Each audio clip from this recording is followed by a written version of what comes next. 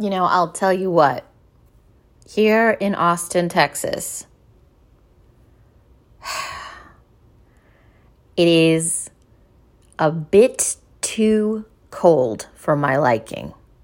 Okay, we'll get into it. It has everything to do with this episode, kind of. Welcome to the Sick Palate Podcast. I'm your host, Deepa Sridhar. It's going to be a wine review podcast episode. I feel like I had this wine prematurely to what I wanted to have it with the weather, but I'm trying to goad the typical March Austin weather that is a little bit elusive right now. Right now, I feel this winter will not leave. Typically, spring or hot spring really starts the second week of South by Southwest. South by Southwest doesn't start until next week. So maybe I'm just a little bit antsy, but I think I'm also antsy because we haven't been able to enjoy a spring in 2 years. And I want to be out in the sunshine. It is day party season. Slight promotion for the upcoming day party section of Sick Palate. But yeah, let's get into it. So this week we're going to be talking about the Wonderland Project's wine, specifically the Wonderland Ranch Rosé. This is a wine that is made by former somm. What does former somm? I mean, you don't lose that knowledge, right? You will always have it. But maybe it's you're not practicing anymore. I wonder how that works. Somms that for some reason listen to me, please DM me and explain to me how your business works, because I am an idiot. Former somm and winemaker of this wine, Matt Ahern. He wanted to set out to essentially make some really amazing wine, and he went to a bunch of the growers he knows, and I'm just assuming that he loves, in California, and made kind of a group. It looks like he has some higher priced wines that look like they're aged, and then this, I feel, these are my assumptions. I have done a little bit more than my typical 2-minute Google search, because I have been trying to figure out as much as I can about this 2020 Wonderland Ranch Rosé, because it was so damn remarkable. But it looks like under the Wonderland project, Wonderland Ranch maybe is your natural lighter wines. Another thing that's really cool about them is that they're all in liters. So you're getting a liter instead of 750 milliliters, and at a really attractive price. I went to Brody Park Market, my local South Austin wine shop that I go to. And I've been seeing this bottle every time I go there. And I was like, let me pick it up. I like that it's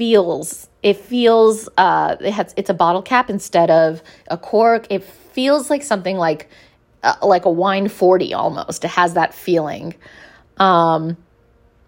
And the label is gorgeous, super attractive looking bottle, everything about it. So, I got it right off of the looks. And then obviously turned it around and did my usual, okay, how do I know that this wine is going to be good? There's just a few clues to that a natural wine label will let you know. I'm trying to pull up the label here. And then some natural wines that I've had that I don't really review for this podcast because I don't really like trashing wine. It just feels weird. So I only review bottles that I really enjoy. The lower ABV lets me know. The 11.5, that was very attractive to me. When it feels real small business. And this felt real small business. I'll think about why exactly it felt small business to me. But when a wine label feels small business in the best way, then I want to check it out. Then I feel like I'm in good hands. And that's exactly what I felt with this. This bottle especially made me feel like, okay, we can usher in spring here in Austin, Texas, because all I want in spring is to drink lower ABV, natural, juicy wines. I want them slightly chilled, and I want to be in the sunshine. I got most of that. So I opened this bottle with some friends and my sister on Sunday. Made like a giant cheese board. More on that, day parties. And we opened this up after some champagne, and it was super, super clean. So it has some funk to it right in the beginning. It's like the quickest funk on the planet. I don't know how else to really describe it. Like you're not lingering there at all. It's slight funk, and then by the time you're done with your sip, like it's all gone. You have to like remember the wine and how it tastes in the next sip. And I really love that, especially when we're talking about something like a rosé. I want a rosé to make a splash, so to speak, and then I want to be able to forget it by the next sip.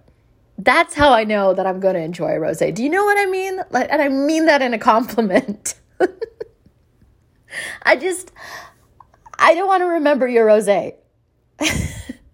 I want it to feel like Memento every time I take a sip of rosé.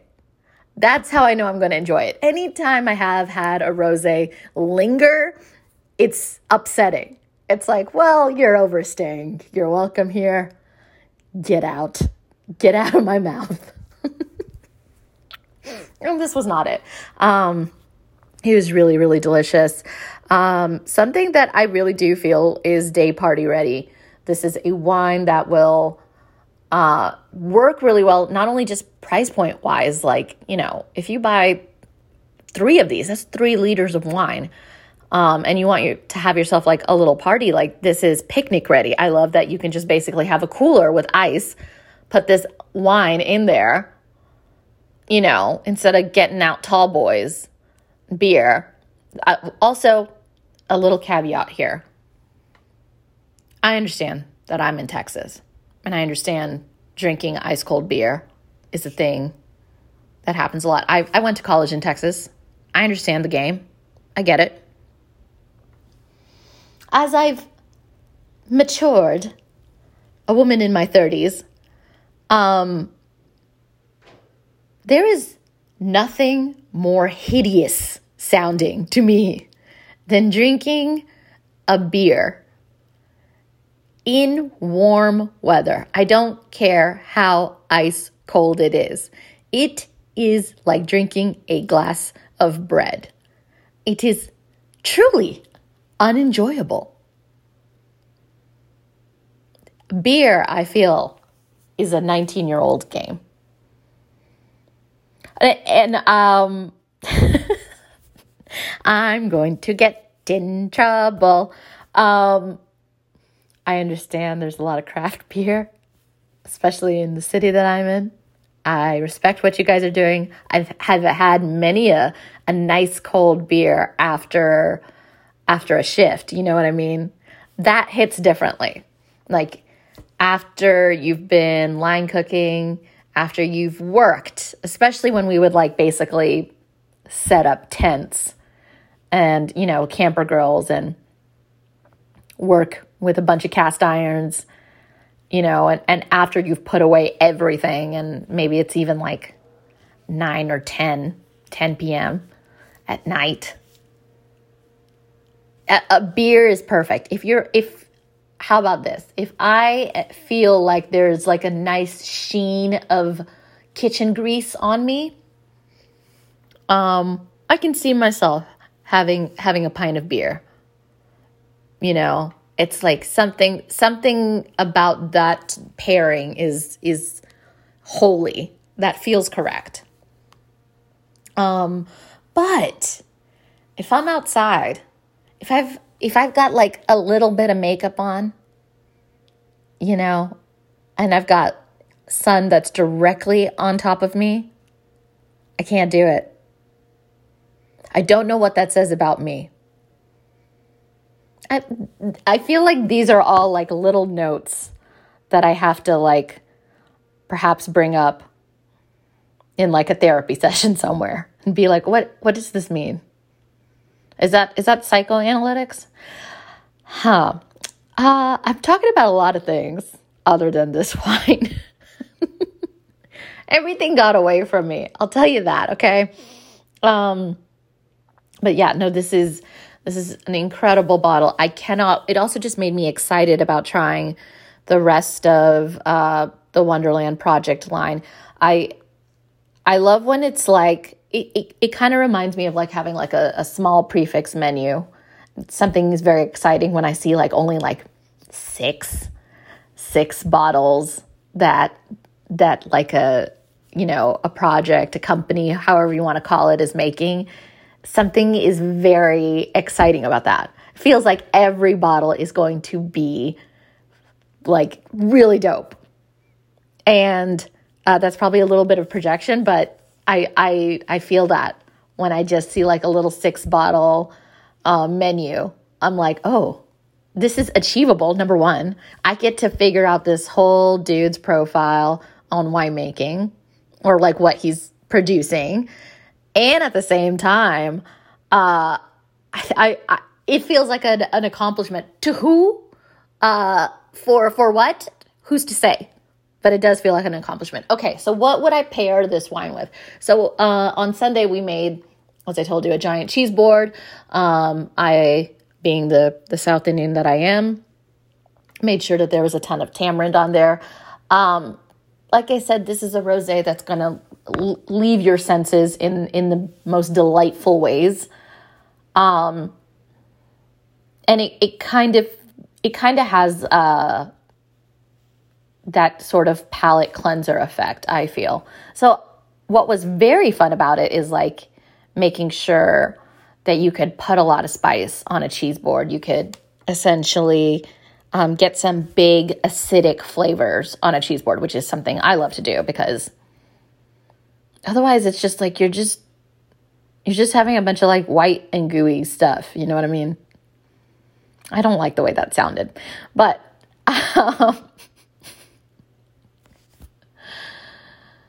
so what happened yesterday is I just didn't get enough sleep. I didn't get enough sleep, and it's just been one of those mornings where I'm essentially having to play catch up, and it's coming out in strange fashions, such as this podcast.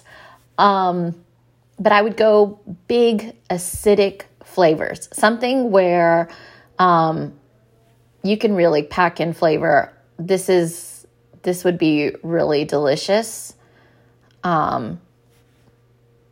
Man, I don't know if it's just that I want this right now. Well, actually, it would be really delicious. I want to go to one of my favorite, like, little Austin Vietnamese banh mi shops and get a banh mi. A banh mi with this wine, it's great. This is a chicken thigh banh mi. Yeah, I think that's actually the perfect pairing right there. Heavy on the mayo. I am a heavy on the mayo. if it says lemongrass mayo on the menu description of a banh mi shop, I say heavy on the mayo, heavy. But I'm a heavy aioli person. It's delicious. I don't know what else to tell you. Yeah, go with marinate a steak, which I totally did this. Marinate a steak in fish sauce and then sear the hell out of it in your cast iron and then salt it and then have it with this wine. Like, just really, really go for big funk, big acid. Just go for it. It's a completely refreshing, completely day party ready wine. And I do feel like in 2 weeks, I'm going to be in the perfect setting. Hopefully. Guys, this is our first South by Southwest. I feel like you can feel it in the city where it's just everyone's going a little bit haywire. You know what I mean? Like the energy is a little bit extra here. So typically when we used to have South by Southwest, I would be participating in some sort of food event or panel or something like that. I'm really kind of excited to just see it happen this year. I just want to see it happen from a distance. And then sort of figure out who am I again and after a 2-year hiatus. I used to be a certain kind of South by Southwester. I don't know what kind of South byer I am now. I think that's what it was. This is how you know we're out of practice here. South by Southwester. Yeah. Anyways, city feels like really prickly in a good way, I think. In a good way. Man, it's a good excuse for me to go back to Brody Park Market. Get a couple extra liters of this very excellent wine. I want to see what else, what other Austin shops, because I only saw the Rosé, the Ranch Rosé, at my favorite little South Austin shop. But, I can head on over to Cork and Brew Market. Shout out Cork and Brew Market, an excellent wine shop. See if they've got some other labels from here. Yeah, check it out. I think that's everything for today, though. So let's do a little bit of what's it called? House rules, house managing. This is how you know I didn't get enough sleep. I can't think of the correct phrase, but I think you know what I'm trying to say, and that's good enough for now. So really exciting stuff coming down the pipeline. First, the Supper Club report that was for paid subscribers was launched last week, and that's going to be a monthly section. That's just going to be something additional that'll be included in your paid subscription. Thank you guys so much for the response.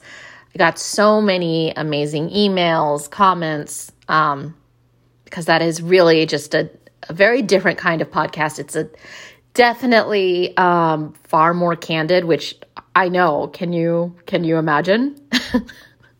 But it's a little bit more going into my own history of cooking, and just sort of giving you some real life supper club experiences and more. So if that is something that you are into, I would definitely look into the paid subscription. And this week, for paid subscribers, you are also going to be getting, the first one we're going to make for all subscribers, is going to be the first issue, first rendition, I guess, of Day Parties. And I'm really, really excited because Day Parties is going to have a different vibe from the regular feed as well.